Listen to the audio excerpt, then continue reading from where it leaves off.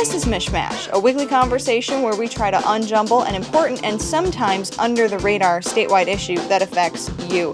Most of the communities across Michigan recently had a November election. It wasn't for the president or for the governor, but there were plenty of interesting questions on those ballots. And for 10 communities, a big question was, what are we going to do about marijuana? And most of those communities said no, which follows a trend since we legalized marijuana in Michigan of these issues coming up on local ballots, these being ordinances allowing legal recreational pot shops, and most communities saying no. And so that has created a lot of speculation in Michigan about what that means for our new recreational market here and what it means for legalization in general. And after this past election, you heard a lot of, this is bad news for the industry. This is bad news for proponents of legal marijuana. It is a little more complicated than that, though. I mean, you saw a lot of people who've been proponents of marijuana in Michigan for a number of years actually opposing some of these local ordinances. One of them is Jerry Millen. He is the owner of the Greenhouse Dispensary in Walled Lake, a community that had one of these questions. And he, as a business owner, opposed this for a number of reasons, including him saying it might be going too far, too fast for Walled Lake. I put a lot of time in this industry, as many of my friends and people I know, good people, put a lot of time to get this where we are. And if we start letting it run amok, because a couple of people in our industry like, oh, open the cap, make it free for all. No, that will only cause problems. We should mention that Jerry says that he is not worried about the new competition. You could take that with a grain of salt, but that, again, he is worried about what if too many businesses are allowed too fast, what that might mean for the industry. So, again, a lot of people already inside the industry grappling with this, and so it's not really an easy yes or no on this issue. Right, and you might be thinking to yourself, didn't I vote on this issue a year ago? Why are we still talking about this?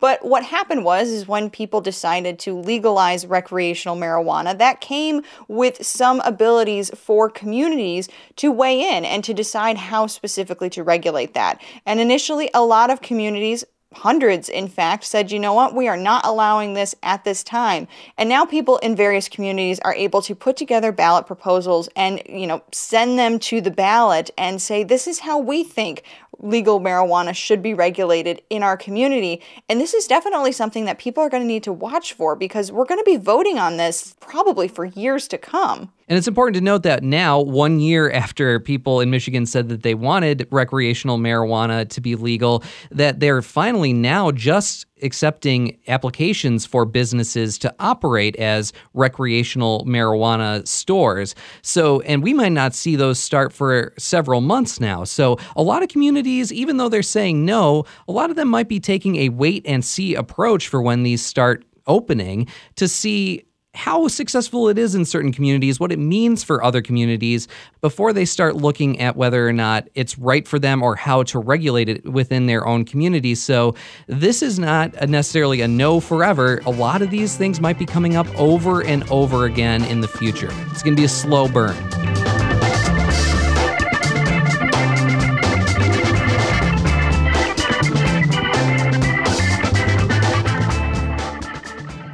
Jake, you have been following marijuana in Michigan since you had my job, so for quite a few years.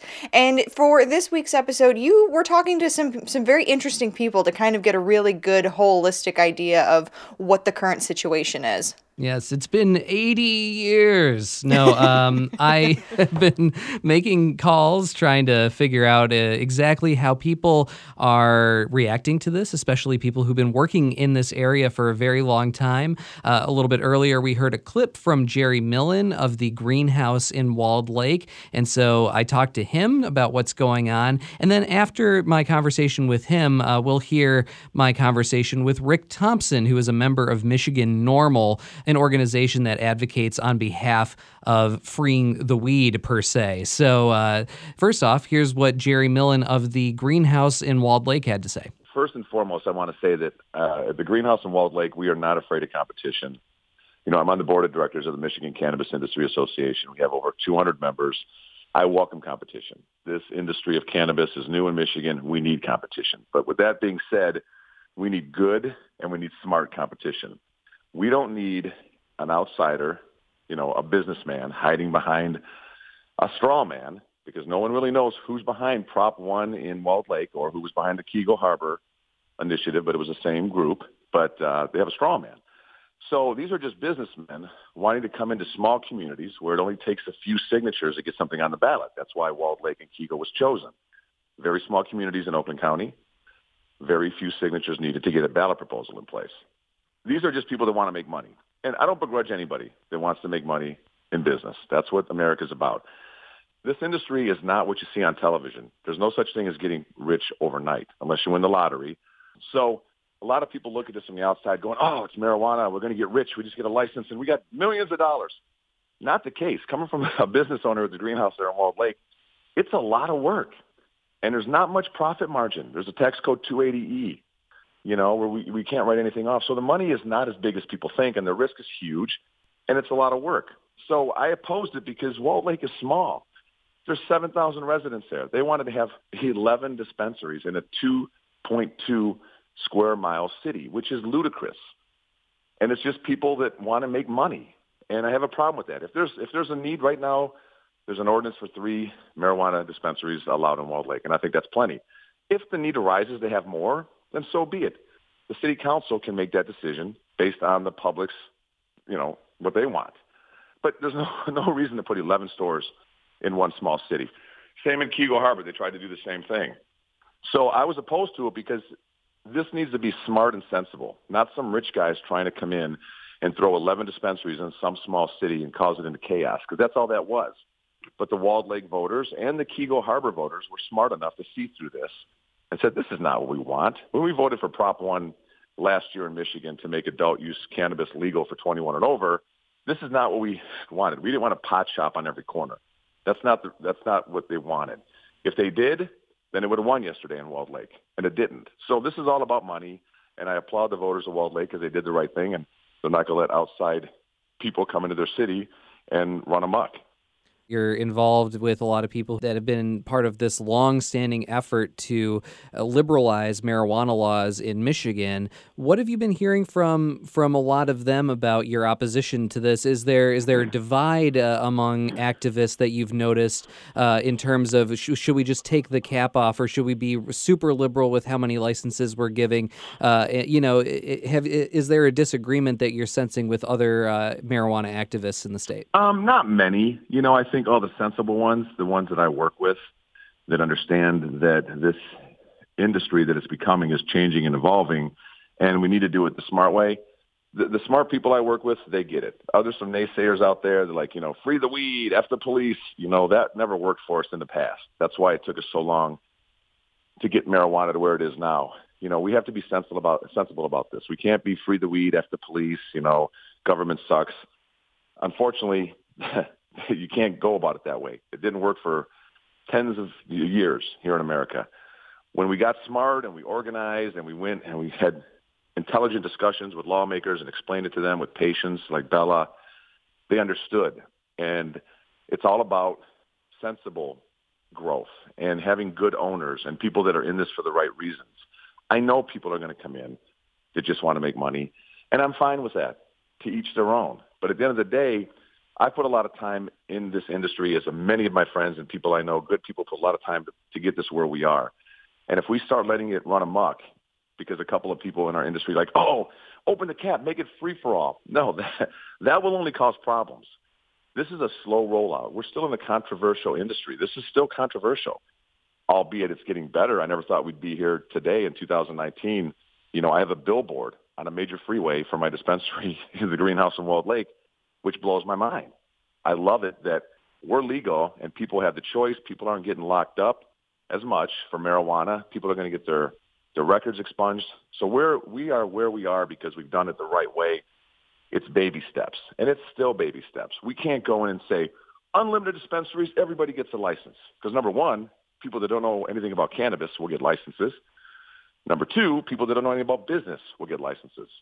Then we'll create failures or bad operators. And then we'll have problems. And those problems will encompass the entire industry. Like in Oakland County, Greenhouse of Walled Lake was the first licensed dispensary in Oakland County. And I knew I had a bullseye on my back, and I still do, and I will for the next 10 years to come. If I screw up in Open County, I make the whole industry look bad. So we run a great ship and a tight store at the greenhouse, and that's important. So the people that didn't agree with me that our industry, I respect their opinion, but I respectfully disagree because we need smart and sensible rollout. That's Jerry Millen, the owner of the Greenhouse Dispensary in Walled Lake. I also decided to give a call to Rick Thompson, someone that I've known for a while who has been advocating on behalf of marijuana patients and caregivers in the marijuana industry for many years. He's a board member of Michigan NORML. He's also a cannabis journalist here in Michigan. I wanted to get his take on all of this, plus other issues affecting the marijuana market in Michigan right now. He sees this a little differently than Jerry, but they both agree they don't think too much should be made of the results of this past election. Many of the communities who don't allow businesses have publicly stated they're just waiting until 2020 before taking a serious look at adding this segment to their local economy. Most communities which are saying no are actually just saying not yet. So I don't perceive this as a bad year for cannabis petitions at all. I think it's important to remind people that this isn't just a yes or no vote. Should we have legal weed here or legal shops here? These are very specific ordinances. They have a lot to them, and it seems like even existing businesses could be threatened in some ways by them. I'm curious what you think of that. Well, local petition drives are the purest form of democracy there is. The Prop 1 language brought this option to hundreds of townships whose residents can petition for cannabis businesses but cannot petition for other law changes. Cannabis legalization increased democracy's availability in Michigan. Giving people a choice is not a bad thing. I will tell you, sometimes petition drives were accelerated based on an artificial time frame established by the Marijuana Regulatory Agency, which forced communities to decide whether they were opting in or opting out to the legalization program. We did not see that language in the medical marijuana business program, which is why there was not this rush to petition after the medical marijuana business program came into existence. So what are your thoughts about, again, the possible squabbles between existing businesses that are now selling medical marijuana and these ordinances, which are in a lot of ways written very specifically for businesses trying to move into communities? Do you foresee there being sort of a struggle there between businesses that already exist and ones that are hoping to come into these communities? When we see cannabis business owners who are owners of other businesses, we expect that business will behave the way business traditionally has behaved in Michigan, which is protectionism, deny opportunity to any competitors. So this is a juxtaposition with the advocacy that's normally inherent in a petitioning process. For example, in Northfield, there was an anti-cannabis petition which was defeated. Lincoln Park and Allen Park are neighboring communities, and nearly identical pro-cannabis business petitions were rejected in one and embraced in another. So we're seeing confusion on the part of our citizens in Michigan, which is not assisted by some of the confusing language being thrown out there by business persons who are trying to protect their own financial interests. So I'm also curious about the process that's just starting to allow people to apply for recreational licenses to sell. So far, what is your assessment on how that's moving forward and when you expect businesses to start being able to open? The Marijuana Regulatory Agency has established currently that there will be no bleed from the medical marijuana supply chain into the legalized cannabis supply chain, which means that the entire supply chain for the legalized businesses needs to be established and functioning before sales begin. That's why we expect sales to take place in March or April of 2020, after we've had a full cycle of cultivation, processing, packaging, and prepared for distribution. So this is a much more organized and intelligent way to approach the industry than we saw with the rollout of the Medical Marijuana Facilities Licensing Act. I'm impressed with the restraint being exercised by the Marijuana Regulatory Agency, since at this particular time there is no excise tax being collected in the state of Michigan. And the program they've instituted actually will delay collecting excise tax. And typically we think of the state government as wanting to gobble up every tax dollar that's available as soon as it could be gobbled. And in this instance, they're taking a slow, cautious approach. I think that's a wise move on their part. You sort of touched on this already, but we keep hearing about the shortage of supply in the medical part of the industry right now. What is your take on why that is and what can be done about it? Michigan is following the example that we've seen in other states, which have both a medical and an adult use program. Rollouts of these programs are extensive. They're slower than we would like to see them. Cultivation centers are oftentimes being constructed from a bare earth all the way into a fully functioning business. So there's no uniformity in how quickly product can be delivered to market. So as we see Michigan's medical business program mature, we'll see some of those supply chain issues settle out. That's exactly what we saw in other states. And in the legalized cannabis program in Michigan, they're trying to avoid these kind of supply chain hiccups that we're seeing right now, which is why I think it's a more intelligent approach to get a fully functioning production and distribution system before allowing sales to take place. You talk to some people in the industry right now, and they're saying this is a totally artificial issue when it comes to the supply, that it's government created, and what it's doing is really contributing to the black market right now. I'm curious what you think of that. Well, I agree that the way that the government is controlling medical marijuana in the system does contribute to the black market's success.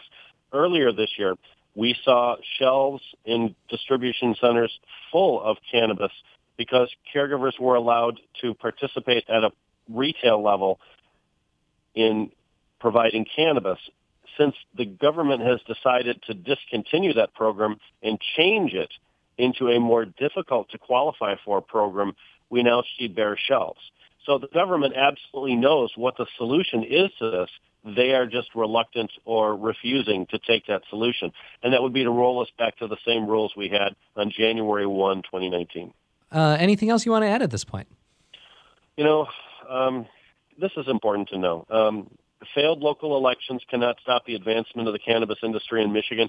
In 2018, Colorado sold over $1.5 billion worth of cannabis products, and only 35% of their communities allow cannabis businesses to operate in them. Our program in Michigan will be hindered by slow local participation, but there's nothing that can derail this freight train. Rick Thompson is a cannabis journalist, an activist, and a board member of Michigan NORML. That's all for Mishmash. I'm Jake Neher. And I'm Cheyna Roth. Thanks for listening.